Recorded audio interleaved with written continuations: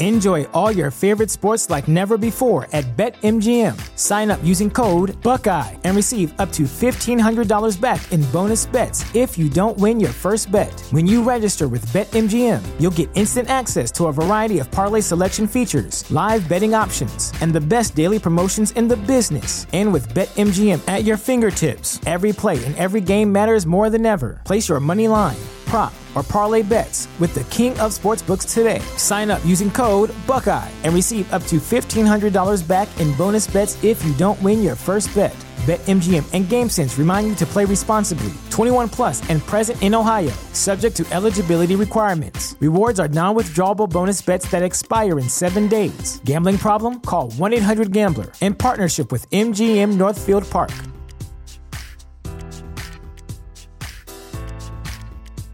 The future is a hefty responsibility and not one that we take lightly. But then taking things lightly has never been what Hefty is about. That's why we've created the Hefty Renew program that turns hard-to-recycle plastics into valuable resources like park benches and building materials.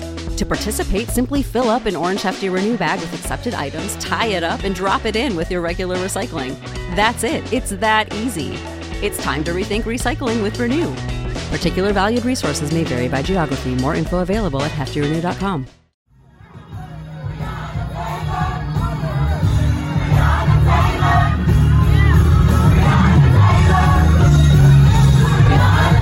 This is Make It Plain.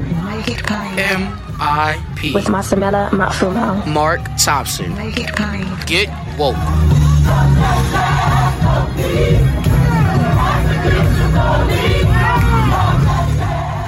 My guest gave benediction at the memorial service for John Lewis in Capitol Rotunda. He is none other than his friend, and of course the majority whip for the House Representatives from the state of South Carolina. The Honorable James Clyburn joins us on Make It Plain. Congressman, how are you, brother? Things are going pretty good. We're all sort of getting acclimated, you know. We knew what the end was going to be, and we knew it wasn't long, but it doesn't make it any easier. John and I were up and down together for 60 years, and we often joke about whether or not we ever thought back in the 60s and 70s that we would be sitting here in the United States Congress serving together. He was here for over 3 decades. I'm approaching 3 decades. No, we didn't. We dreamed it, hoped for it, but I don't guess we had enough faith in that 11th chapter of Hebrew. Substance of things hoped for, evidence of things unseen.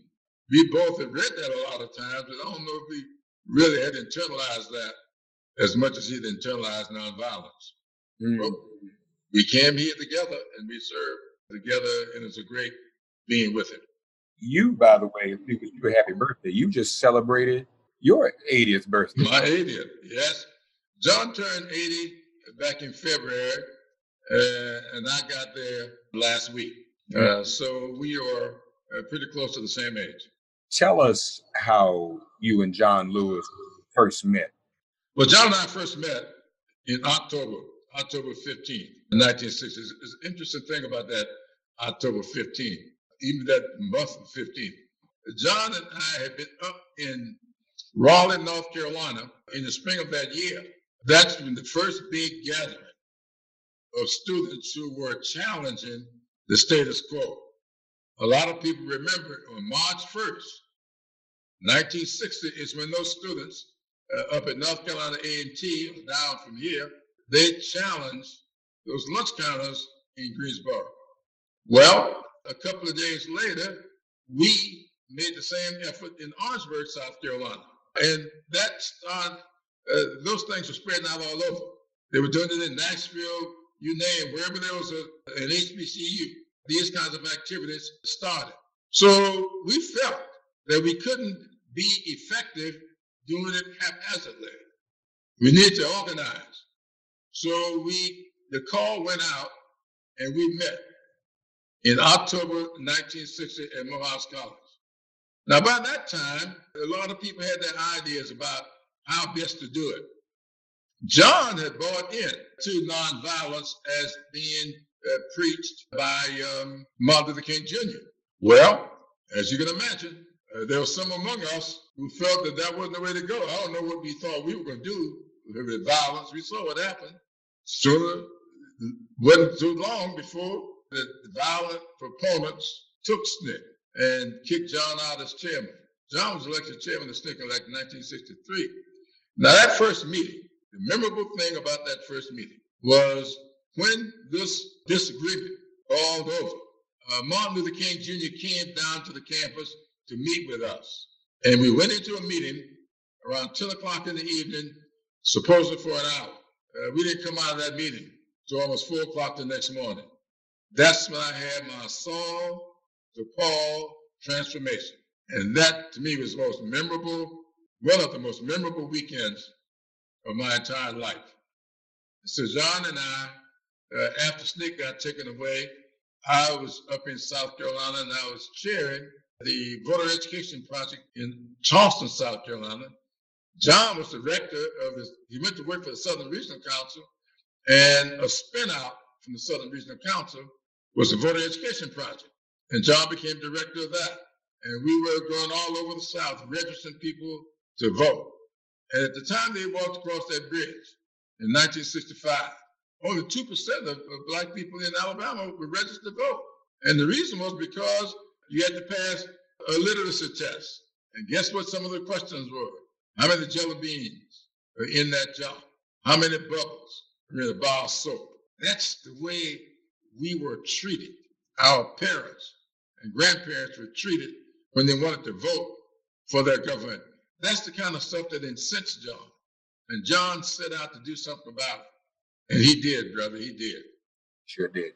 So that first meeting at Morehouse, that's the one, I think was that the one when Marion Barry was there? Yes, Marion was there that night, the Mitchell brothers, the ones I really remember, the Mitchell brothers up in Baltimore, 2 of them at that meeting. John Lewis, there were folks from almost every college and university. There were about 7 of us from Orangeburg, South Carolina State, and Claflin.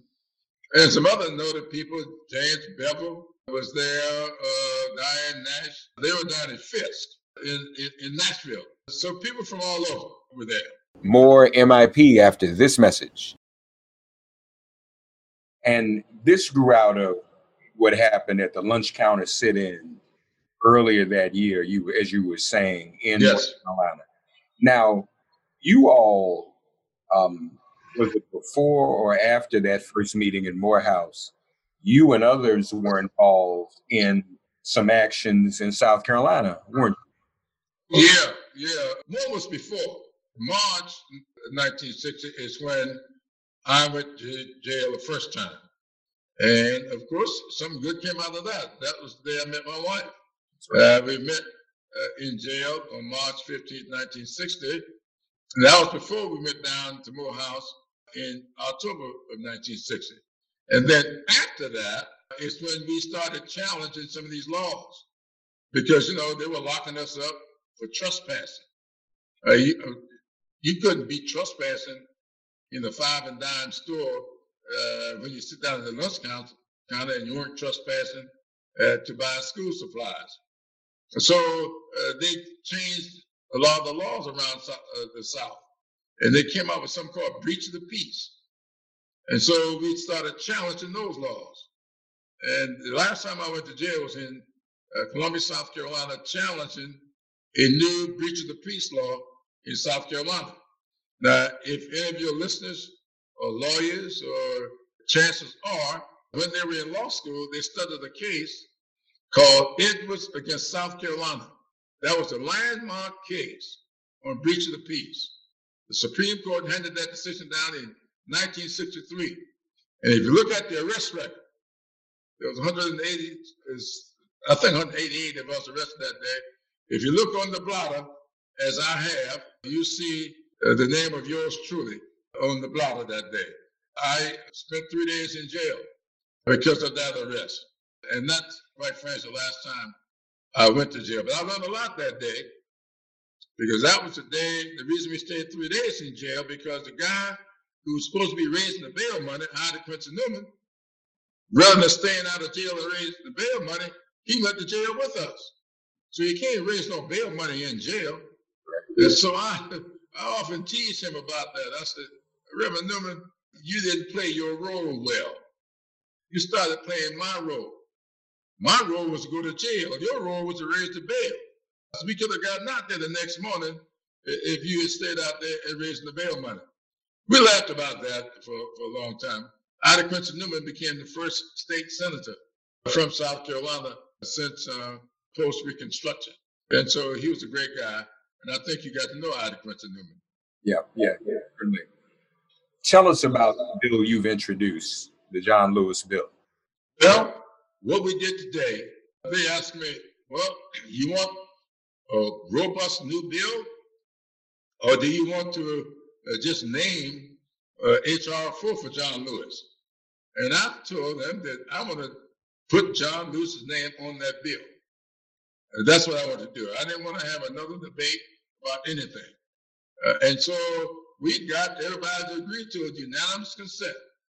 So about 12:30 today, I went to the floor and put up the resolution and asked for unanimous consent, and I got it. So the entire House of Representatives has now agreed to name H.R. 4, the John R. Lewis Voting Rights Act. Now, Senator Leahy over in the Senate has done something similar to put his name on the act. He reintroduced the act. There's no repassed it. And it's not sitting in the Senate. So he's introduced the act over in the Senate, which means that if they were to pass it, we would not need any kind of a conference. Well, I would love to see what the Senate does. Is it troubling to you that it's stalled in the Senate and Mitch McConnell seems opposed to bringing it forward? You know, it is troubling to me. But let me tell you this. The reason we got the 1965 Voting Rights Act, which was signed into law by Lyndon Johnson on August 6, I believe, 1965, is because what John Lewis and 600 people did in March of 1965, when they went out and put their bodies on the line. We got that Voting Rights Act. We never would have gotten it otherwise. I'm saying to people, if Mitch McConnell refuses to pass this act, let's do this year, as John Lewis and those 600 people did in March 1965. We don't have to march across the Edmund Pettus Bridge. Let's march to the polls like we've never marched before. This ought to be our incentive. I've been asking people, let's dedicate this election year to John Lewis. Let's go out and do as John Lewis will have us do. I'm asking every congregation, every church, synagogue, temple, everyone, start now, adopt a precinct. Say that I'm going to make sure that my congregation get everybody in this precinct to the polls, every fraternity, every sorority, every Masonic order ought to start now adopting precincts. I've got churches, the precinct I live in Columbia, the Greenview precinct's got 1,700 voters in it. We've divided those voters up. And we've given churches, 10 different churches, giving them a list of precinct, people in the precinct. We want you all to make sure this congregation gets everybody on this list to the polls on election day. We can do this. And we can turn out a vote like we've never seen before. I talked to Andy Young earlier today, and he was telling me when he ran for Congress, it rained all day. And he thought surely he wasn't going to be able to win, but he got 74. He got the vote because 74% of the African Americans in that district voted. Now, what's been happening now is we coming in at 40% and 50%. If you start voting 75 and 80%, and there's no reason for us not to vote 95 to 100%. Yeah. We'll win these elections and we'll have a new Senate. So if the Senate does not pass it, let's get a new Senate. More MIP after this message. And that, we know that road begins in South Carolina. You know, our young brother Jamie's running. And listen, we know if black folk in your state show up and show out, that's a whole nother thing. Jamie will get elected. Cunningham up in North Carolina is running head of Tillis up there. That will give us a seat. We've got an African American running in Mississippi. We got one running in Georgia, and they're running great races. That's right. Yeah. And they're raising good money. Yeah. Jamie is out raising Lindsey Graham this past quarter by $5 million. That's right. I raised him almost $1 million in the first quarter. And he is running neck and neck in some polls. We can win this thing. Yeah. If we turn out to the polls. So, you know, you're a minister, I'm a minister's son. And my dad used to tell me all the time, son, you pray every day for good health and strength. And the good Lord gives you some modicum of good health, get up off your knees and work. And so what we are asking people, pray for good health and strength. Pray for good weather. But irrespective, let's work and get this thing done. We can do it. Yes, sir. Lastly, you remember where you were and what you were doing on March 7th, 1965, when you heard about Bloody Sunday? On Bloody Sunday, we were all up watching. I was sitting in the safety of, I was living in Charleston at the time, watching. We knew, you know, I kind of left the movement, that part of it, after 1961. I got married in 61. Mignon, who you know, my daughter, came along in 62. And I was teaching school. And so I never stopped registering people to vote, never stopped voting, running campaigns. I ran the campaign for the first African-American to serve on the Charleston City Council, since you're in Divine. Didn't know it at the time. It turned out to be my wife's cousin. So I started working in politics. And so I did not go to Selma. And I watched the movie Selma with my granddaughter.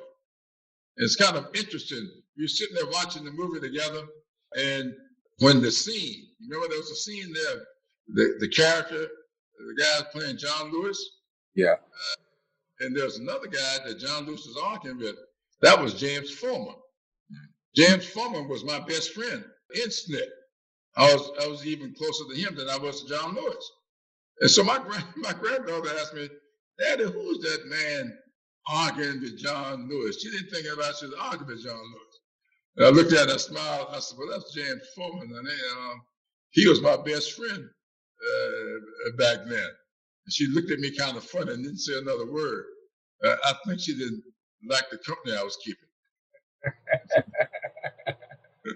You know, that's a small world. I don't know if I've ever told you this, but I think it was 92 when they had the first elections for shadow senator for DC statehood.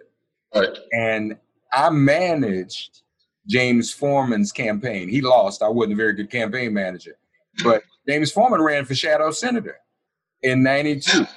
Yeah. And well, you know, that's the year I was running. I was running for Congress. That's the year I got elected. That's right. And when I came up in 93, Foreman used to come by my office. I was over in the Cannon office building about once a month. Yeah. He would come by and just sit there at the desk and we would talk. By then, he'd begin sort of failing health. Yeah. But yeah, I didn't realize you knew Foreman. Oh man, yeah. He was my man. Yeah, I didn't realize how close the two of you were. Oh yeah, we were very close. Well, it's a small world, and I'm a blessed beneficiary to have spent time around you and him and John Lewis. Right. In closing, what do you think and you've given us the charge. And I guess that's it. What would you say is John Lewis's enduring legacy for all of us? Well, it is that John used to say it all the time. The vote is precious, almost sacred. John, if we really want to honor his life, his legacy, if we were to turn this country around at the polling place this year, I think I'll be ready to put statues in every polling place in honor of John Lewis. John, we really ought to do this. We ought to dedicate ourselves, everybody.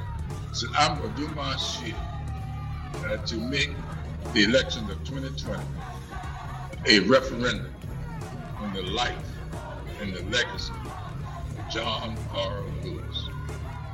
Amen. The Majority Whip, folks, James Clyburn. Thank you, sir. Thank you, buddy. Appreciate you. All right.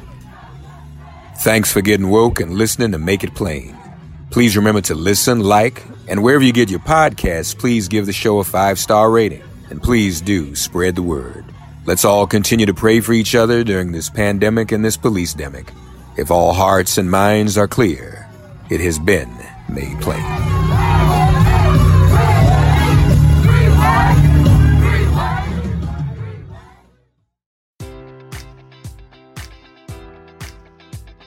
Enjoy all your favorite sports like never before at BetMGM. Sign up using code Buckeye and receive up to $1,500 back in bonus bets if you don't win your first bet. When you register with BetMGM, you'll get instant access to a variety of parlay selection features, live betting options, and the best daily promotions in the business. And with BetMGM at your fingertips, every play and every game matters more than ever. Place your money line, prop, or parlay bets with the king of sportsbooks today. Sign up using code Buckeye and receive up to $1,500 back in bonus bets if you don't win your first bet. BetMGM and GameSense remind you to play responsibly. 21 plus and present in Ohio, subject to eligibility requirements. Rewards are non-withdrawable bonus bets that expire in 7 days. Gambling problem? Call 1-800-GAMBLER in partnership with MGM Northfield Park.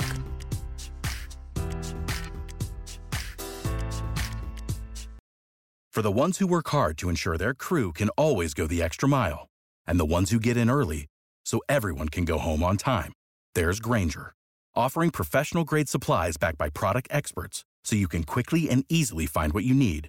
Plus, you can count on access to a committed team ready to go the extra mile for you. Call, click Grainger.com, or just stop by. Grainger, for the ones who get it done.